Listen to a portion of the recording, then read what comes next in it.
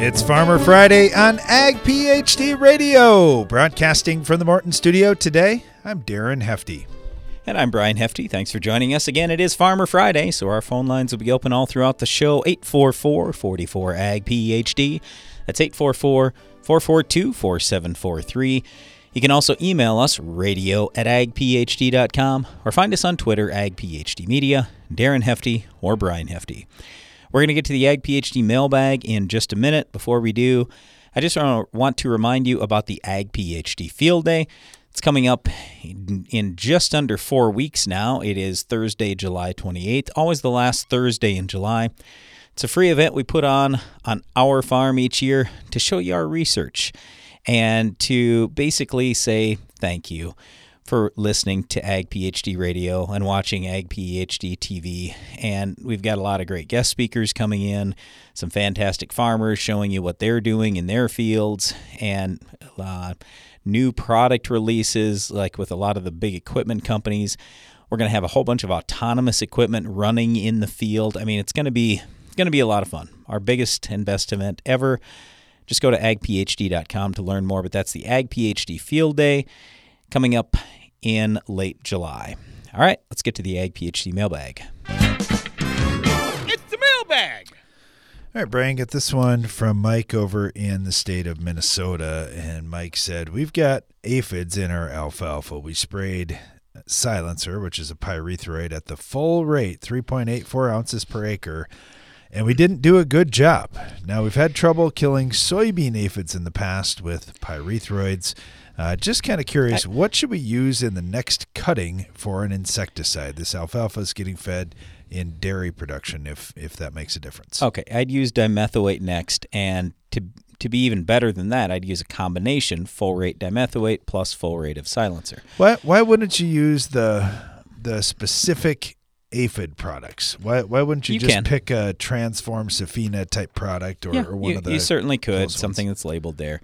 It just depends on, is that all you're trying to kill, or are you trying to get more insects under control? So yes, there are plenty of options out there that can kill aphids, but I want to kind of come back to this question of why wouldn't we be killing the bugs? I mean, I don't know what you think, Darren, but my opinion is a lot of people wait until there are so many bugs out there, and then they say, oh, now I'm going to spray. It's like, did it fail, or did you actually get a really good kill, but there were just so darn many out there? Either you didn't get the coverage, or you didn't get every last one of them under control, or something like that. Because I just don't see that. The farmers that I work with, the stuff we're doing in our farm, but we're pulling the trigger early. I mean, if we see a few bugs, then we get them under control, as opposed to a lot. So I don't know why we would be seeing that issue. I mean, is it possible because of heat and it doesn't stick around long? Yes, if it's 100 degrees, the pyrethroids aren't the best. But you know what? Even there, if you've got a low amount of insects, we're still getting pretty good control most of the time. Well, I shouldn't even say most of the time. All of the time is what I'm seeing. So that's why I'm just trying to figure out what could be going on there, why they wouldn't have gotten the kill that they should have. I don't think it's resistance. I really don't. Could it be? Sure, it could. But this has been my contention all along, whether we're talking weeds, insects, diseases. If you're trying to kill an unbelievable number of them, even 90% control or 95% control looks terrible. So we were talking about this with Enlist 1, too, where some people were unhappy with the performance. And it's like, well, you got 10 million weeds out there. I mean, what do you expect? No product is going to be perfect. So anyway, we would just always tell you, try to stay ahead of these things as much as you can. And maybe I'm dead wrong on this in this particular case, and it just flat out, for whatever reason, the product didn't work. I don't know. It just seems strange to me. All right, thank you for the question. Get this one from Wade, and Wade said, guys, we are running a 28% nitrogen liquid product that also has some sulfur in it from ammonium thiosulfate. We're doing a Y drop application. I'm curious about your thoughts on stabilizers. Would you think a liquid carbon product like a humic or fulvic would be good enough, or should we use a urease type stabilizer like Agrotane, etc.? Well, you tell me when it's going to rain, and I'll tell you what I think. You know what I mean? So humic, is it going to help? That's what a lot of people have said. I don't have a lot of data to back that up, but a lot of people have talked about that there is some benefit to that. Would the other product, the actual stabilizer, be better? Yes, it would. But if it's going to rain tomorrow, it doesn't make any difference. If it's going to rain 3 or 5 days from now, it'll make a slight difference. If it's going to rain 2 weeks from now, then you're going to see a difference most likely. So that's the whole thing. Like on our farm, we did all our side dress with Coulters this year. Did we want to do that? No. But we haven't had rain. We haven't had good rain in 2 years. I really shouldn't say that. We had about a 1 month reprieve this spring. But otherwise, we're right back to drought. All our corn's rolled up. It's a little frustrating. When you see these good crop prices, everything got off to a good start. We planted on time, of course, because we've been dry. And then all the corn's rolled up here, and we're just hitting the 1st of July. It's like, it's just disappointing. So anyway, hopefully you get rain soon, and then it's not going to matter a whole lot what you do for a stabilizer, whether it's humic or an actual stabilizer product. All right, thanks for the question. Hey, sorry, and I forgot to mention, ammonium thiosulfate on its own is a little bit of a stabilizer already. So that's going to help you already. Humic would step it up just a little bit, and the stabilizer would step it up just a little bit more. All right, thanks for that question. Got this one from Billy. He said, guys, it's our first time trying to grow some sorghum Sudan grass, and we've got a problem. We call it stinkweed here. I'm just wondering, what do I do? I see things that are labeled in sorghum. Is there anything for sorghum Sudan grass? But it makes it tough. Outside of atrazine, I don't know what else is even labeled in sorghum Sudan grass. It's a little bit challenging, no doubt about that. You may have to spot spray out there. Boy, if you don't start clean going into sorghum Sudan, you just don't have a lot of options. Now, the good thing with sorghum Sudan grass, if it's planted thick enough, it can choke out a lot of weeds. So hopefully it will choke that stinkweed out for you. Hey, thanks for the question, Billy, and good luck to you. We'll be right back with Farmer Friday after this. This is Stormy Fields with your weather forecast. Today calls for a high of 68 degrees with sunny skies and not a cloud in sight. Planting windows can close fast, so when you need both speed and accuracy, choose John Deere. Our Exact Emerge planters and precision ag technologies give you precise seed placement for uniform emergence and the efficiency you need to gain ground. See what you have to gain at johndeere.com/gainground. It takes balance to be successful in farming, because what you get out of it depends on what you put in. And Corteva Agriscience gets that. Introducing Utrisha N Nutrient Efficiency Optimizer, a biological product that naturally captures nitrogen from the air. It's a sustainable way to add balance to your traditional nitrogen methods and maximize your yield potential. Embrace a balanced approach to nitrogen management this season by visiting Corteva.us.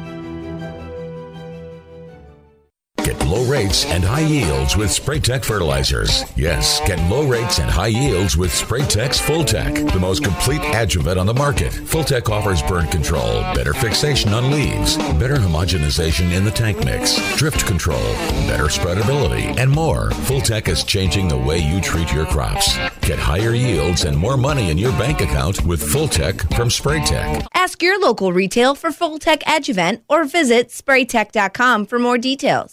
In a world of Veltima fungicide. Hey, let's do it less dramatic. Just say Veltima fungicide. Okay, Veltima fungicide. No, that's literally the same. Veltima fungicide. Still doing it. Veltima fungicide does it. Seriously, we just need you to say Veltima fungicide. Swift, simple, and secure. Didn't I? Veltima fungicide from BASF in cornfields this summer. Always read and follow label directions.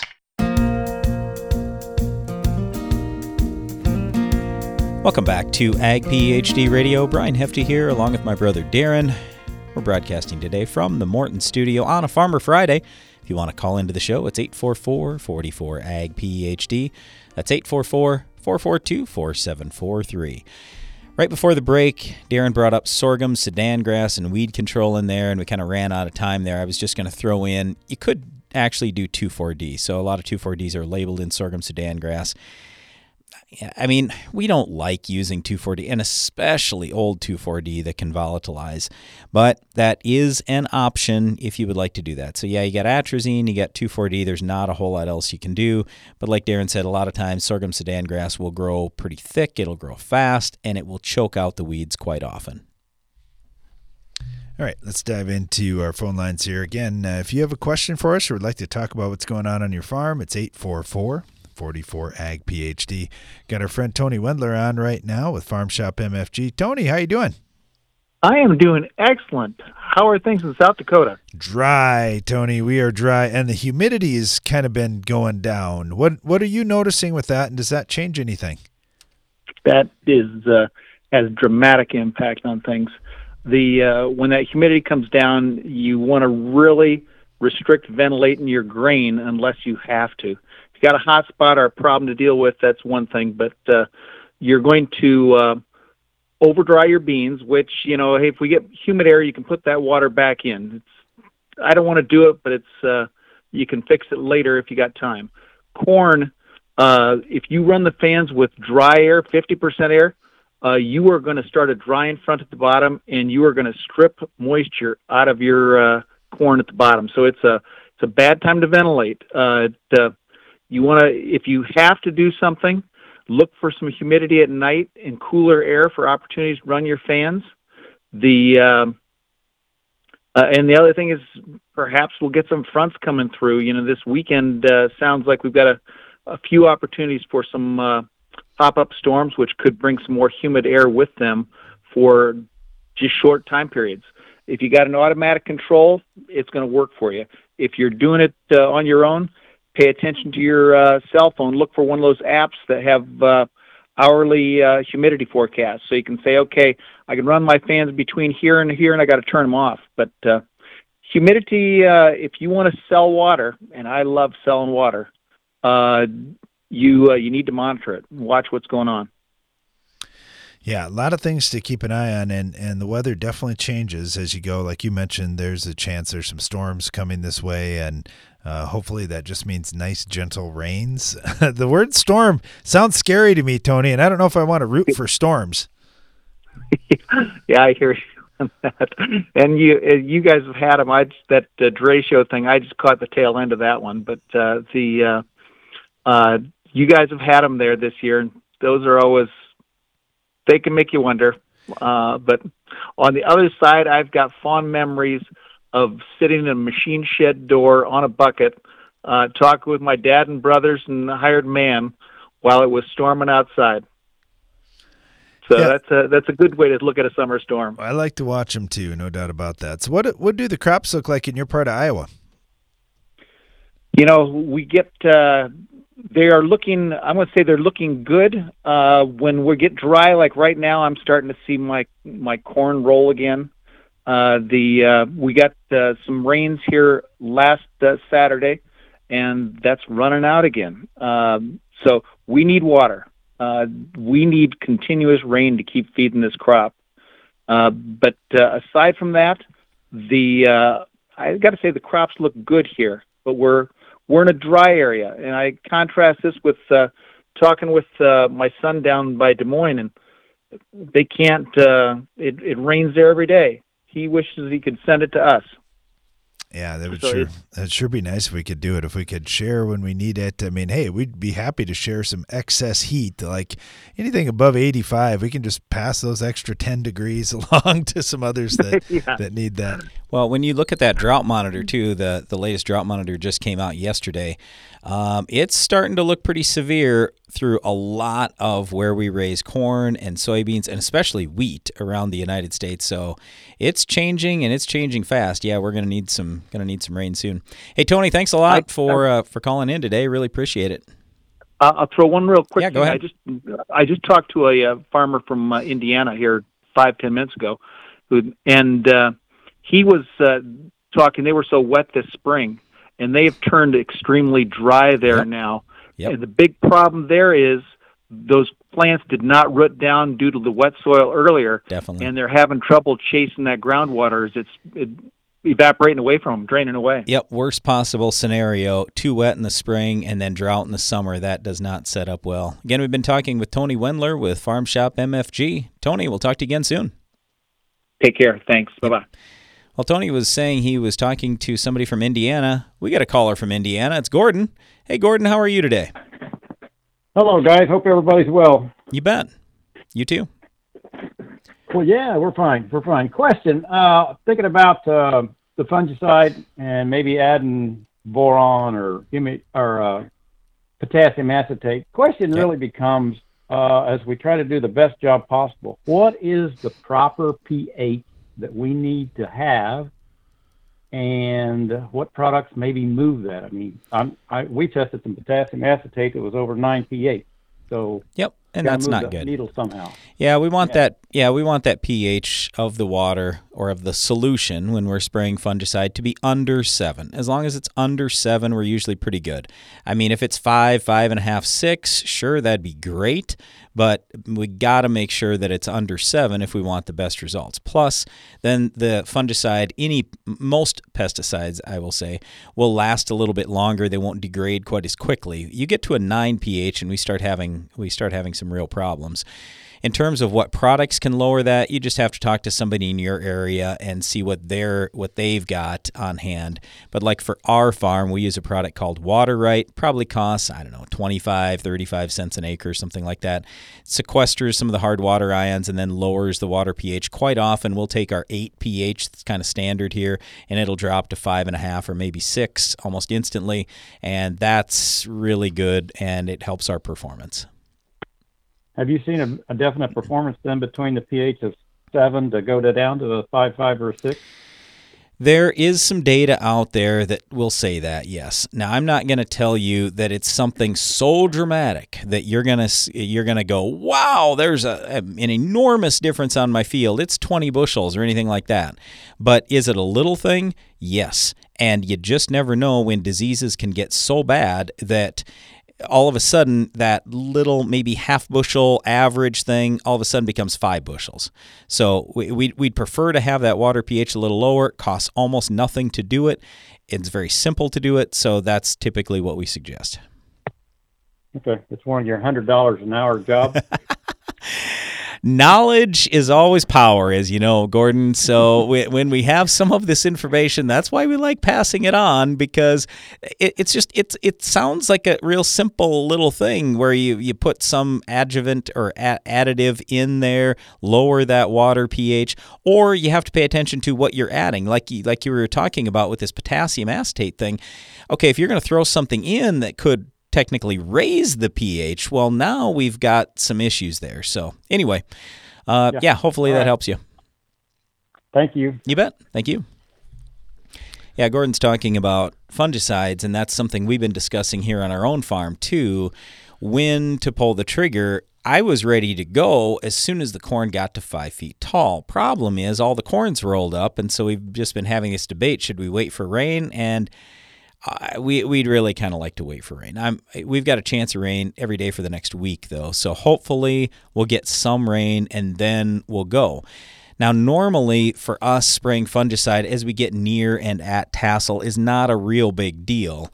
But if we have a wet year, we've really seen good gains. And I'd also say when we're talking $7 or $8 corn, it's hard not to invest extra dollars, even at $6 corn. You go, it would not take much for us to pay for our trip across the field. We've got a sprayer that can go tall, so we can spray it ourselves at 5, 6, 7 feet tall. So I just say all we have in it is the cost of the fungicide. And as long as we're out there, if we need to spray an insecticide or something else, we certainly can do that too. All right, again, it's Farmer Friday. If you want to call in, 844-44-AG-PHD. We'll be right back with more of your phone calls.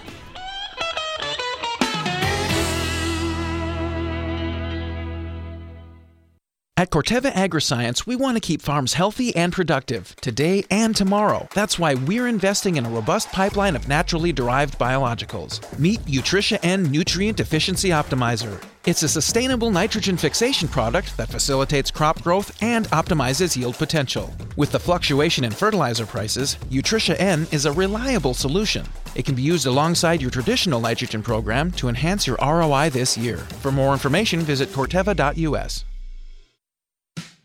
When I step on someone's farm, I feel like I've already walked a mile in their shoes. I spend spring on the tractor and fall in the combine. I see the excitement in my kids' eyes on our farm, but worry if there's enough of it for all of them. I make sure everything Case IH makes meets the challenges farmers face, because I face them too. My name is Ryan, I am a farmer, and I work at Case IH. Case IH, built by farmers.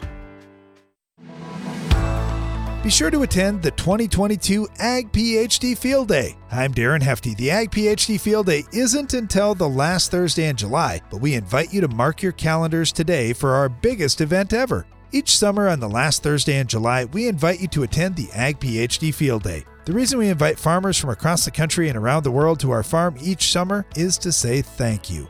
Ag PhD TV has had a brand new episode each week for 24 years, and we've been doing a radio show almost as long as well. At this year's Ag PhD Field Day, we'll have way more equipment and equipment demonstrations than we've ever had before. We've got a lot of new technologies we'll put into our research plots on site, and we'll have great family entertainment, including a kids area, music, fantastic guest speakers, and free food and drinks all throughout the day. Please go to agphd.com to learn more, and don't forget to join us on Thursday, July 28th for the free Ag PhD Field Day. Do you have crop failures due to flooding, drought, or another event? You may need to consider a better burn-down regimen. Adding just 2 ounces of New Farm Panther SC to your tank mix not only provides faster results, it provides residual that lasts. You gain flexibility to keep your cropping options open. Ask your dealer for Panther SC and get Panther power in your tank. You can count on AgroLiquid for precision crop nutrition. When you don't get all your potash down in the fall, when weather or market prices change your management strategy, or when you want to balance your fertilizer program with micronutrients, AgroLiquid is ready with the products and application flexibility you want for in-season crop nutrition and the research-proven results you need. AgroLiquid. Apply less. Expect more. Find a retailer at agroliquid.com.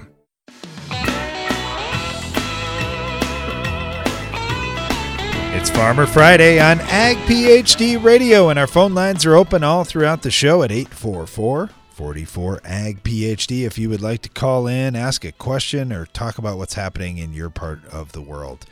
Let's head down to Iowa right now. Got Josh on with us. Josh, how are things going around your farm and with your crops? Pretty good so far this year. It was a little rough getting them in with some cold and wet weather, but it's turned around and warmed up, and things grew quick. So getting our Y drops finished up and getting the beans finished up, getting sprayed, and hopefully we'll catch a rain here. A lot of guys talked about the beans in Iowa just looked rough at first and were really slow coming. How are they doing now, and how soon till they're going to fill in the rows? It's going to be a while. We put ours in before we put the corn in, like a lot of people are, but it was the second week of May by the time we got our first beans in, and I was in them the other night, and they're flowering, but they're only about 8 inches tall, and there's probably, we plant in 30-inch rows, so there's probably a good 2 feet between the rows, so it's going to be a little while until they shade anything in, I think. Yeah, it's going to be interesting, and of course we aren't sitting in an excess position in rain in many areas of the country. How about where you're at in Iowa? Are you guys catching some rains? Right where we are, not necessarily. I had a little patch of rain go south of us and today, and we haven't gotten any. So it started out really wet and kind of filled the sponge of soil with water, but it's kind of turned off the last 3-4 weeks. So we're kind of needing a drink. Yeah, no doubt about that. Okay, so the corn got in a little bit late in your area, and what's that looking like? How big is the corn? Honestly, we're about the knee high by the 4th of July thing, because it was real short until about 3 weeks ago, and it was maybe 4 inches high, and now we're a strong V7, but it's not super tall. I know some of the hybrids I've tried to have. We've had wind problems in the past, so I've had my seed guy kind of choose shorter statured hybrids anyway. So excellent. I don't know if we're going to be the 10-foot tall corn, and that's not really what I'm shooting for. Anyway. No, absolutely not. It doesn't take 10-foot tall corn to make good yield. So no, I like your strategy of picking some of those shorter statured products. That'll be fun to see what kind of stock they put on. And with the wide dropping that you're doing, are you putting out a ton of nitrogen? How much of your nitrogen budget did you leave for this post-emerge application? We put about 50 pounds on an acre on this pass. Last fall, usually we do a liquid program in the spring, but with the rising cost of anhydrous or nitrogen last year, my agronomist kind of suggested we try the anhydrous route, where it had already doubled by the time we got around to getting ready to apply it last year, and then it doubled again in price. So I'm kind of glad we got a good base of 180, 190 pounds down last fall, and we're just trying to kind of fill in the gaps and get enough nitrogen out there to fill out the tips of all of our plants when we start shooting ears, and not let it run out. We haven't really had a couple 3-inch rains a few weeks ago, probably a month ago now, that kind of kept us out of the fields when we were trying to plant. But I wouldn't say we've had major leaching events or anything, but we just kind of want to fill in those gaps of make sure we can get all the yield we can, especially when it's worth as much as it is. Yeah, that's for sure. It's there's a lot of value out there, no doubt about it. So glad to hear the crop's looking good. Hopefully you guys catch a little bit of rain too and keep this thing rolling. But great checking in with you, Josh. Thank you so much. Sounds good. Have a happy 4th. You bet. You too. Let's head over to Wyoming. We've got Lee on with us right now. Now, normally in this time of year, when we talk to anybody in Wyoming, it's like, okay, it hasn't rained here forever. I don't want to jinx things here, but Lee, how's it going out where you're at in Wyoming? It's going great, Brian. We've got water running, but like you said, it's been a little while since rain and none in the forecast. So. Now with irrigation, a lot of times I'm looking at what humidity levels are, and the humidity's just been really low too. How does it change how you do the irrigation? I mean, is it something where you say, well, we're trying to do it at night, or we're trying to do it early in the morning, or is it, man, I got to keep rolling all the time? Pretty much we keep it going all the time. On the corn, until recently, we can shut it off until it starts to dry up. Most of the barley our barley starting to head out. Mostly malt barley around here, and so waters, unless it cools right down, we keep water going right now. So. Talk to us about the malt barley, because a lot of us are consumers, but I wouldn't say most of us are growing malt barley, which is good for you. So what are the things that we need to know about malt barley, and what's supply looking like? Does it look like a pretty good crop? Looks really good, especially compared to last year. Last year, with the extreme heat in June, the yield got hit a little bit right when we were starting to head out.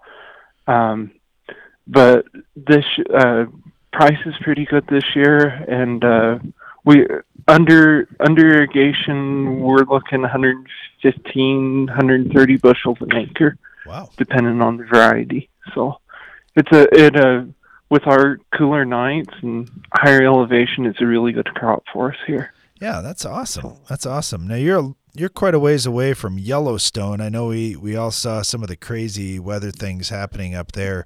Did that bring rain through your area or any moisture through your area, or were you just totally unaffected?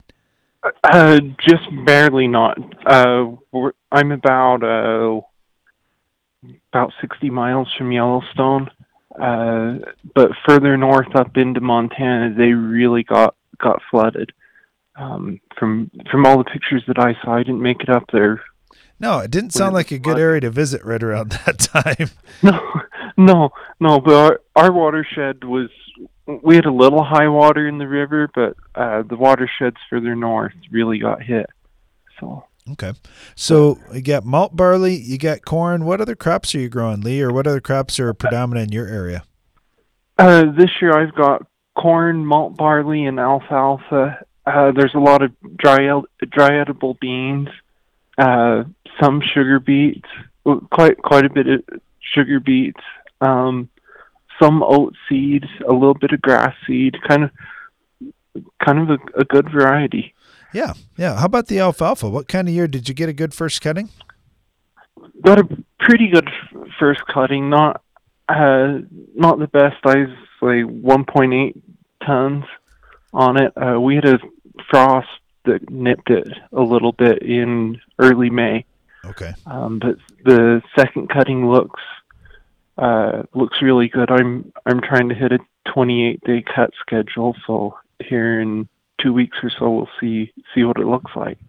Yeah, that 2-week window for us too is scouting time, time to get insecticide out there if we need it. So we got time to beat that pre-harvest interval, all those kinds of things.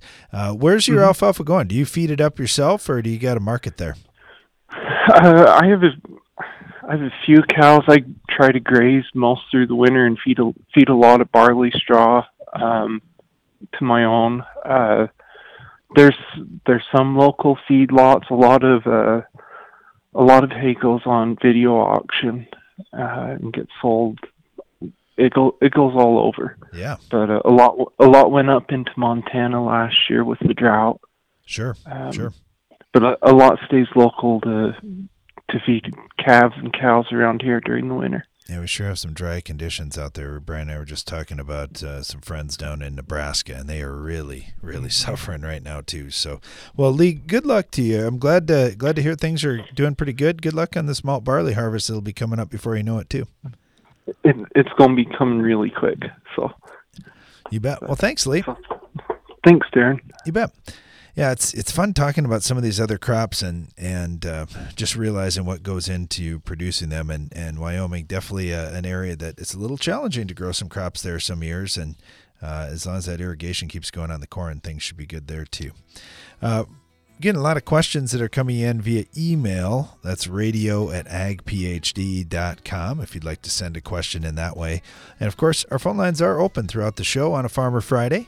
It's 844-44-AG-PHD. We'll be right back after this with a few more of your calls and some of your email questions too.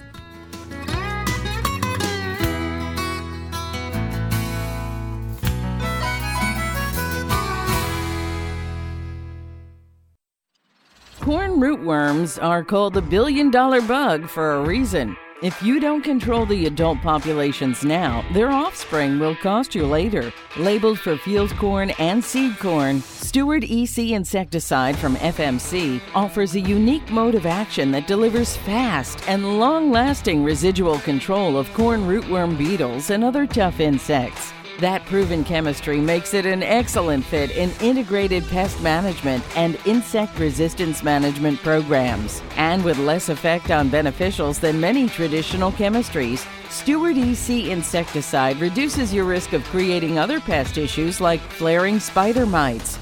Choose Stewart EC insecticide from FMC. Visit your FMC retailer or ag.fmc.com to learn more. Always read and follow label directions and precautions for use. Be sure to attend the 2022 Ag PhD Field Day. I'm Darren Hefty. The Ag PhD Field Day isn't until the last Thursday in July, but we invite you to mark your calendars today for our biggest event ever. Each summer on the last Thursday in July, we invite you to attend the Ag PhD Field Day. The reason we invite farmers from across the country and around the world to our farm each summer is to say thank you.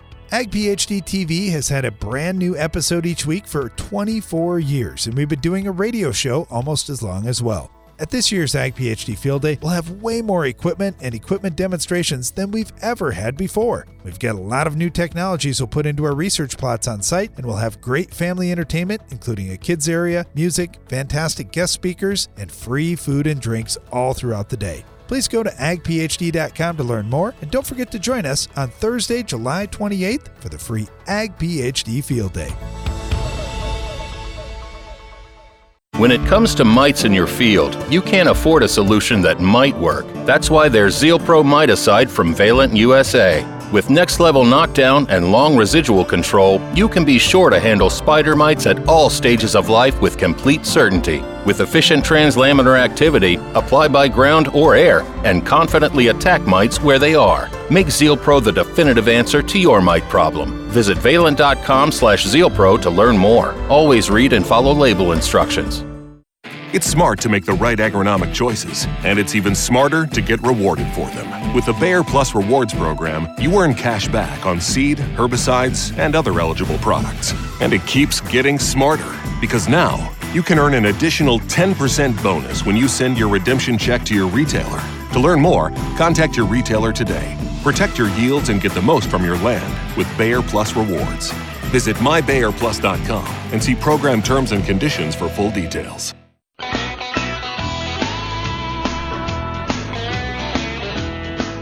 It's Farmer Friday on Ag PhD Radio. Thanks for joining us today. Our phone lines are open if you would like to call in or ask an agronomic question or discuss what's going on your farm. It's 844-44-AG-PhD. It's head north of the border up to Saskatchewan. We got Jake on with us right now. Jake, how's it going? It's going pretty good. We've got nice weather for the first time in a while. It's a great day to spray, so that's what I'm doing. Awesome. Yeah, we actually had a spray day today too. It's kind of different when the wind isn't blowing out there. Yeah, it's been something else this year. I got to say, this is probably one of the worst years that we've ever had.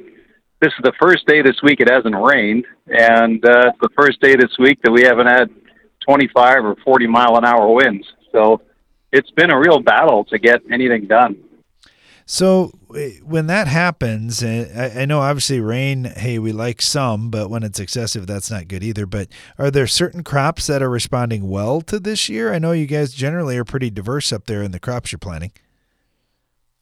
Yeah, I mean, this year, obviously, the pulse crops are struggling a bit more. We're seeing some root rot showing up in our peas, and our lentils have lots of flooded out spots. The cereals are doing okay, but we've lost a good amount of acres on them, so it's probably the canola that's responding the best. It took a while to get going, but now it's really cabbaged out, and it looks pretty healthy, and at least the little spots that are flooded out or didn't emerge very good or various other things, it'll fill those in really well. So we've been doing some top dressing on that to try and get a little bit more yield out of it if the rest of the year creates that opportunity for us. All right, your top dressing recipe, now that you mentioned that, does it change year to year? Do you do some testing that's going to determine exact pounds, or have you kind of got a strategy that, here's our normal crop, here's how we do the fertilizer, we split it up by putting some out early and some in season? Yeah, I mean, usually at time of seeding, we fertilize for what we would call an average, maybe slightly above average crop, and then we just assess from there. And the last couple of years, there hasn't been a lot of reason to do a lot of top dressing because it's been pretty dry. But this year, normally we would go in with a precision, variable rate map, but all the spots in the field that we would usually reduce application rates for are flooded out. So we can just do that manually. So it's pretty much just a flat rate this year. And we're trying some other stuff like Invita biological to help it fix its own end. So we'll see. We've got some comparisons on wheat and canola to see if that'll replace top dressing for us. We'll find out. Yeah, a lot of questions on those types of products. It's going to be an interesting year because I know there's quite a few folks trying different biological type products out there. Back to the pulse crops, and I don't want to dwell on something that's struggling out there, but I am kind of curious. So when you see root rots and those types of things, did you do something in furrow or at seeding or on the seed to try to stop it? And are there just some diseases you just can't catch no matter what you do? Well, unfortunately, in particular, Aphanomyces root rot, once it gets going, there's really nothing we can do for it. The best thing for it is a long rotation, like 6, 8, 10 years out of a pulse crop, particularly peas and lentils, of course. That makes a big difference. and just having a healthy stand to begin with, seed treatment and good soil fertility and everything. Drainage is a huge part of it, but unfortunately we farm some pieces of land that just, there's nowhere for the water to go. So when it gets wet, the water sits and it starts to rot out. And once it starts, it's really hard to stop it. Yeah, there are some tough diseases out there. There's no doubt about it. So we're always looking at research to try to help with some of these things in terms of varietal tolerance and any kind of chemical type controls, or these naturals like you were talking about. Are there going to be some naturals that can fight these things off? But like you mentioned, crop rotation is something for a lot of challenges we have in ag that we definitely have to turn to, no doubt about it. Well, Jake, thank you so much. I don't want to interrupt your good spray day. You don't get very many of them this year, so take advantage of that and stay safe, and we'll see you later. Thanks a lot. You bet. Let's head up to North Dakota. Got Andrew on with us right now with a little wheat question. Andrew, how's it going? Good. How are you? Good. So what are you seeing out there? So I've been scouting for flag leaf emergence. We're going to do a flag leaf application. And I'm noticing at the auricle of the flag leaf, there's some fields where it's purple right at the auricle. I'm just curious if that is a sign of phosphorus deficiency or if that's something else. Are the lowest leaves on the plant purple also? Any purple at all? No, it's just on the auricle. Okay. So typically when it's phosphorus deficiency, then it's going to show up on the lowest leaves first. And the reason why is because phosphorus is mobile in the plant. And so if new growth comes out and it's short on phosphorus, then it will pull that phosphorus from the lower leaves, thereby making them purple.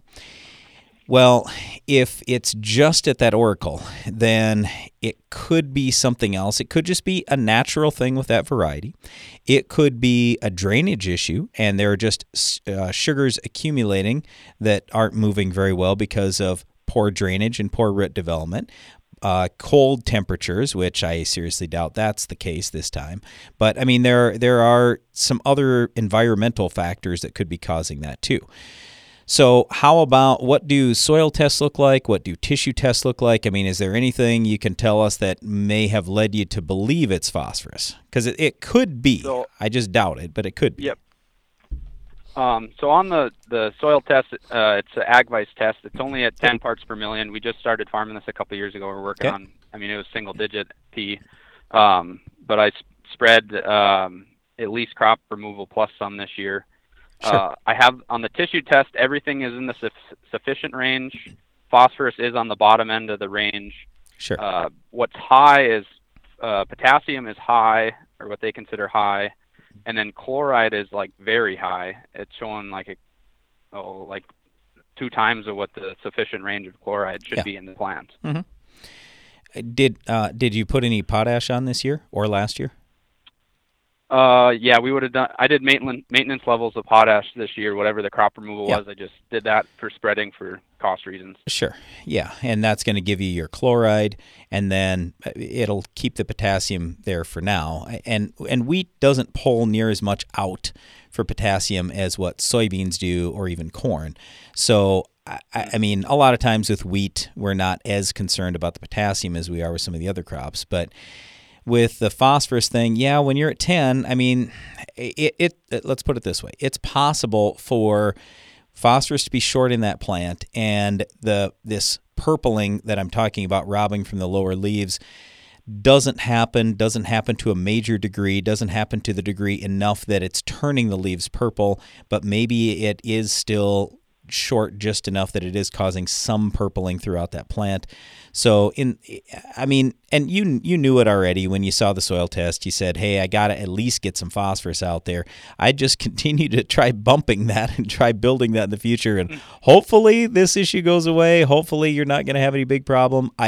We don't usually see this. Like I say, it could be variety, could be a little phosphorus, could be just the plants that don't have their roots really fully going because of poor drainage or a number of different factors. So hopefully it'll come out of it just fine. I'm not exceptionally worried, but it's a good thing to be investigating that kind of stuff, because you do want to figure it out when it's a small deal before it becomes something major moving forward. But yeah, I mean, you're right on that phosphorus.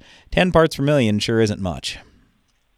No, and that's why I was curious on the Oracle being purple. Like I know purple is a common deficiency signal for phosphorus, but I didn't see it on any other leaves, or it was just there. Yeah. Yep. So that's what made me want to call in and ask. Right, and that's where I say usually it's not phosphorus when it's just that. It still can be, but it makes me think, hey, there's something else with sugar transport in the plant, and something else isn't happening well. So, poor root development, or who knows? So anyway, fortunately, too, you said it's not every plant; it's just kind of sporadic, right? Yeah. In the next couple of days, we'll be spraying a flagleaf fungicide. Would you recommend trying any sort of product, just like a strip or two of like a foliar fertilizer, to see if it makes any difference? Do you have any recommendations there? Or? Yeah, you can try that. I'd probably just try some blended product or something. Phosphorus doesn't go into the leaves very well, so the odds are a phosphorus foliar application probably isn't going to help you much, but you can try a little of some other foliar mix if you'd like to. Well, hey, Andrew, thanks a lot for calling in. We got to run. Stay tuned. This is Ag PhD Radio. There's a new kind of crop protection in your territory, and it's always on the hunt. Howler fungicide unleashes the power of the plant microbiome and multiple modes of action to deliver extended, broad-spectrum protection against soil-borne and foliar diseases. With all the advantages of no residue, zero PHI, minimal REI, and take mix flexibility. Get the fiercest, most effective protection available with Howler fungicide, a product of AgBiome. Learn more at agbiome.com/howler. With superior materials, craftsmanship, and best-in-class warranty, a Morton machine storage or workshop is built to stand the test of time. To learn how we can help you expand your farm operation, visit mortonbuildings.com. Get an extra semi-load out of your grain bin. The End Zone from Farm Shop MFG can increase your stored beans moisture from 10 to 13%. On a 20,000 bushel bin, that's a free extra semi-load. Visit farmshopmfg.com for more. Be sure to attend the 2022 Ag PhD Field Day. I'm Darren Hefty. The Ag PhD Field Day isn't until the last Thursday in July, but we invite you to mark your calendars today for our biggest event ever. Each summer on the last Thursday in July, we invite you to attend the Ag PhD Field Day. The reason we invite farmers from across the country and around the world to our farm each summer is to say thank you.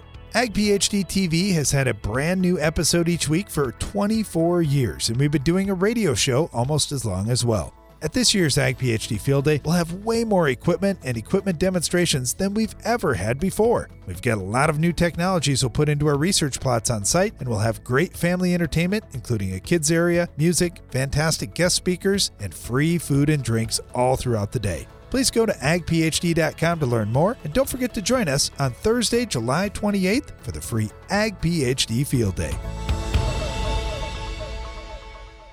Boost your productivity and profitability with Soil Warrior from Environmental Tillage Systems. Improve fertilizer efficiency and your yield potential in just one strip till pass. Now that's ROI. Contact us today at soilwarrior.com. Pentair Hypro Ultra Low Drift nozzles are your ideal choice for the Enlist E3 herbicide system. With coverage comparable to flat fans and with 90% less drift, ULD nozzles meet all required standards for Enlist applications and provide optimal performance of contact herbicides. Learn more at pentair.com/hypro. When it comes to mites in your field, you can't afford a solution that might work. That's why there's ZealPro Miticide from Valent USA. With next-level knockdown and long residual control, you can be sure to handle spider mites at all stages of life with complete certainty. With efficient translaminar activity, apply by ground or air, and confidently attack mites where they are. Make ZealPro the definitive answer to your mite problem. Visit valent.com/ZealPro to learn more. Always read and follow label instructions.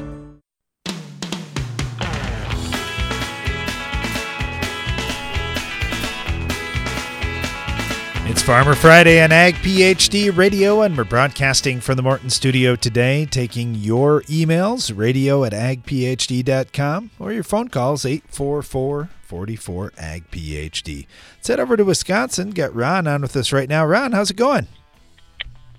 Pretty good. Well, that's good to hear. You've had an interesting growing season over there. How are crops looking now? They're struggling to hold on. We need a little rain. Yeah. We need a lot of rain. I wish we had some excess that we could send your way, but we really don't. All the winds that are coming from our direction, there are some pretty dry air. So which one do you think, are your beans looking better? I know talking to guys in Wisconsin, they said the beans seem to start slow this year. Oh, they were horrible. We were terrible cold, yes. Yeah, they're looking a lot better now, but we need a drink. Yeah. How? What are you doing now? I guess, are you getting any spray weather to be out there, or have you kind of got everything taken care of in crop?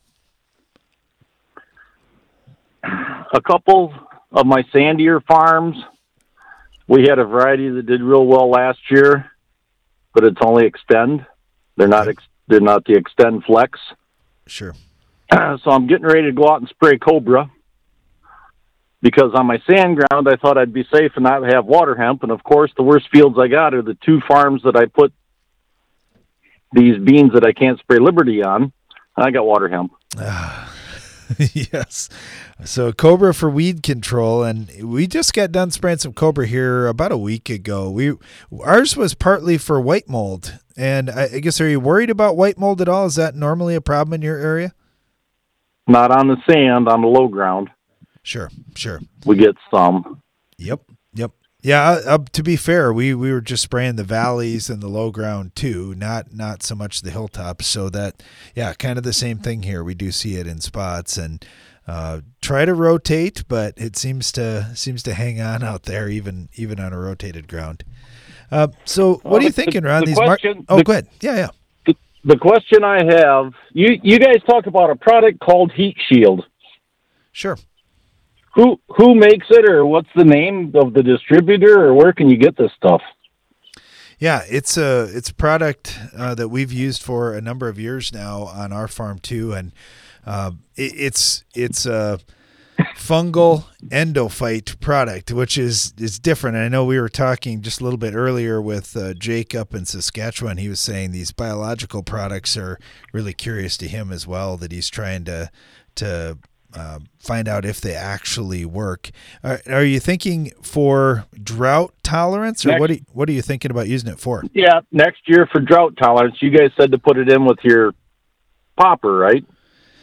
Yeah, you can use it in a number of different ways. I guess one of the things that we're doing a little experiment with that product on at home this year, we've always done that either on the seed or in the furrow, and we're trying some foliar wraps just to see, because in the on seed or in furrow work, we didn't see that product moving all the way up into the top of the plant, which is good in a lot of ways, but just trying to see, well, what can we get out of the foliar applications. And so we're actually going to be doing some of that, and possibly even today. I know talking to our guys on the farm, they're hoping they'd get some done, and it's not windy, so I'm betting that's happening as we speak. But who makes this product? Yeah, I tell you what, this fungal endophyte. Yeah, endophytes. Yeah, it's interesting. Ag Bio Solutions, I believe, is the company, and we can hook you up with where we're getting that too off the air. I'll patch you back over to Janelle, and she'll get you going on that one, Ron. Yeah, when we get dry like this, and Ron also mentioned he's got some sandy fields. You're going to have some drought stress there. That is a spot where a product like Heat Shield could really work.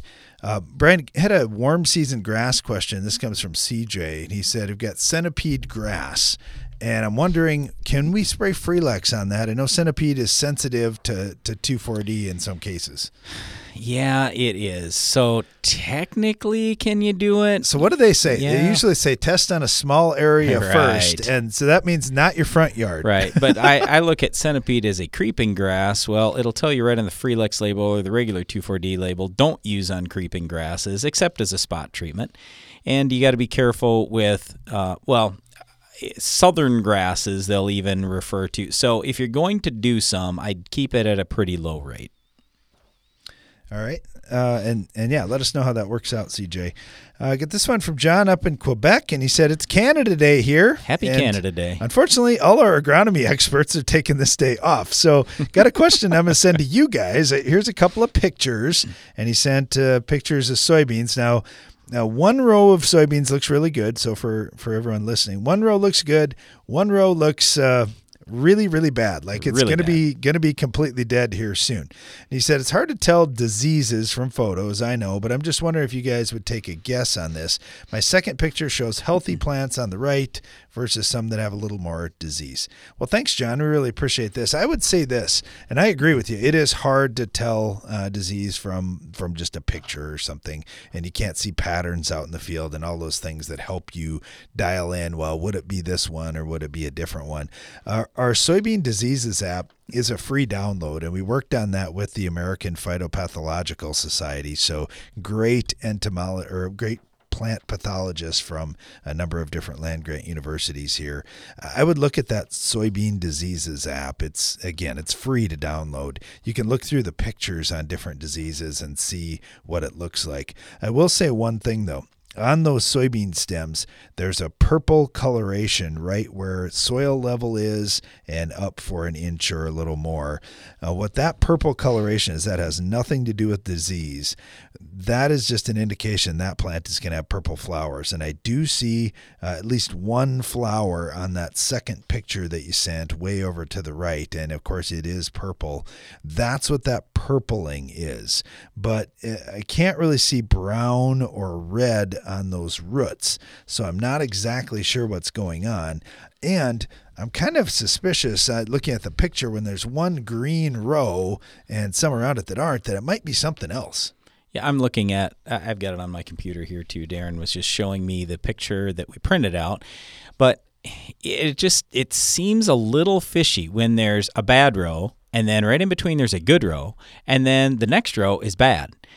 So I don't know exactly what's going on. We'd have to do we just have to do a little field investigation, ask some more questions, find out what got used last year and this year, what's in the spray tank, what variety you're planting, and just talk about disease history. I mean, there are a lot of things we could go through because all we're doing right now is just kind of guessing when we see one bad row and one row, and granted, the good row, it may not be a great row, but there is a stark difference here where that one row looks pretty amazing compared to the row that looks, I'd probably call it 3/4 dead. So I don't know exactly what to tell you. But if you'd like to call in sometime and we can talk it through a little bit, that would be perfectly fine. Or if you send us some more information, then maybe we can help you and get a little better idea what's going on out there. And again, happy Canada Day. All right, get this one in from Tom over in Pennsylvania, and he said, really appreciate your tips and advice on weed control. We've got a large, we call it kitchen garden on our farm where we supplant our food supply with fresh veggies. Now, the last several years have been frustrating trying to control hairy Galansoga. It's a tough weed, and wondering, I'm spending 5 to 6 hours a week cultivating, tilling, or just pulling it between rows and around my plants. Wondering if you have any pre-emerge, post-emerge herbicide applications that could work around a bunch of different vegetable crops. All right, Tom, I get it. It is tough. And rather than just a herbicide, we might have to do something else because Galansoga can reestablish from cut stems and those types of things. So if you're cultivating it or you're pulling it and then dropping it on the soil, it can actually get a restart from those pieces of plant that are still out there. So I would suggest bringing a garbage bag with you and removing the plants as you're pulling them. 2,4-D at high rates works, but that's not safe to spray over the top of your crop. I would use Freelex if you're going in between rows or something like that to avoid volatility, and you could use Roundup, of course, as well. 2 other things.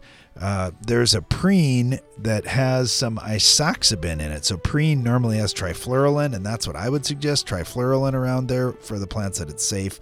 But isoxaben, if it has a label, I know it's labeled around ornamentals, probably not veggies. That might be something that could help because that is actually labeled for Galansoga. Hey, good luck to you, Tom, and thanks for the question. We really appreciate it.